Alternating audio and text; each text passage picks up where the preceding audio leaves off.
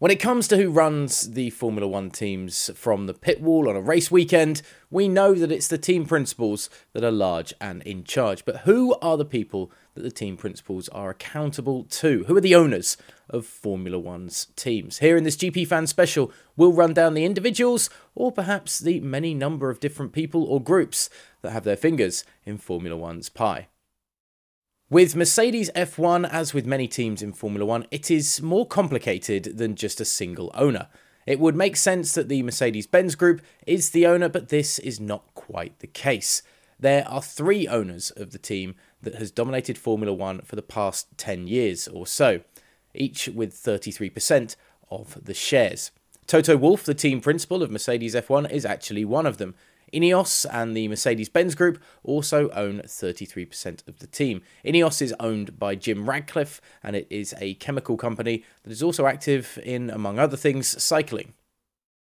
The situation at Ferrari is even more complicated. More than 66% of the company is owned by public shareholders, thanks to, among other things, the presence of the company on the stock exchange, while Piero Ferrari holds just 10%, and Exor NV, headed by John Elkann, he owns 24% of the shares. Piero Ferrari is the son of Enzo Ferrari, the founder of the Ferrari company, if you didn't know that already. The Renault Group owns Alpine F1 team, formerly Renault F1. The group consists of Renault Samsung Motors, Dacia, Lada, and Alpine. Alpine became part of the group again in 2017, resulting in the Formula One team being created in 2021. It is the only current F1 team with Renault engines on the grid. 15% of the shares in Renault Group are owned by Nissan and the government of France.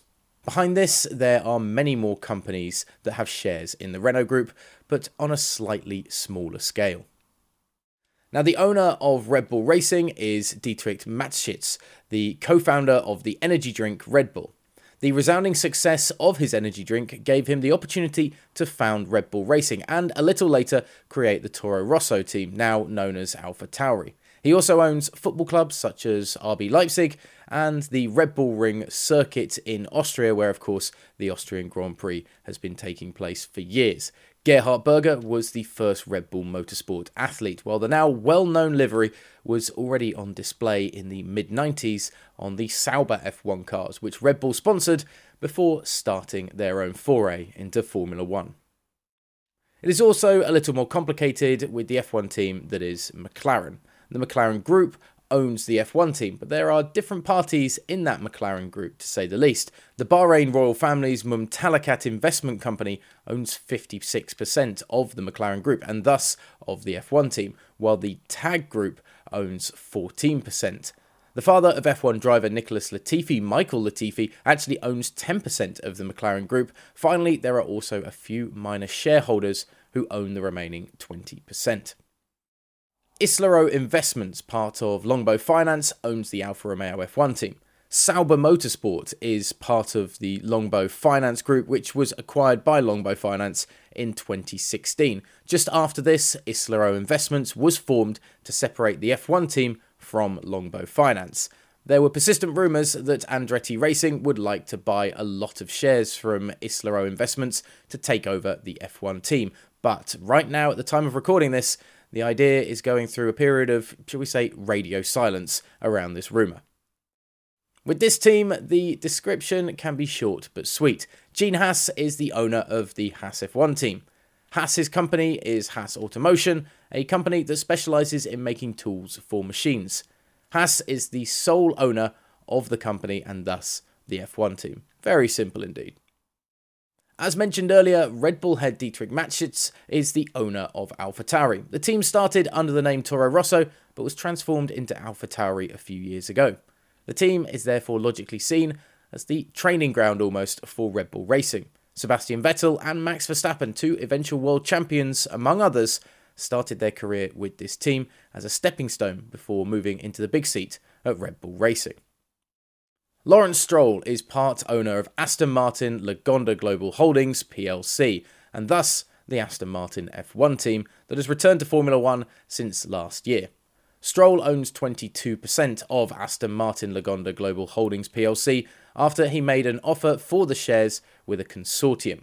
The remaining 68% of the shares in Aston Martin Lagonda Global Holdings plc, try and say that 4 times quickly, are owned by various companies, including Invesco Advisors Incorporated at 12% and Mercedes-Benz Group at 12%. This is also the reason that Aston Martin drives in Formula 1 with Mercedes engines. Williams Racing was recently acquired by Dorilton Capital, which bought the majority of the shares from the Williams family, the team's initial founders.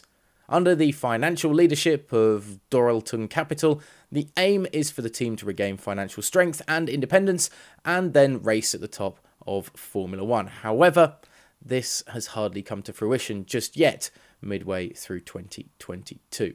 So those are the owners of the Formula 1 teams on the grid. Would you rather be perhaps involved in an F1 team that has one single owner like Haas, or has many multiple owners like, say, Scuderia Ferrari? Let us know in the comments section below, and of course we're building up to the Belgian Grand Prix this coming weekend at GP Fans and GP Fans Global all across social media.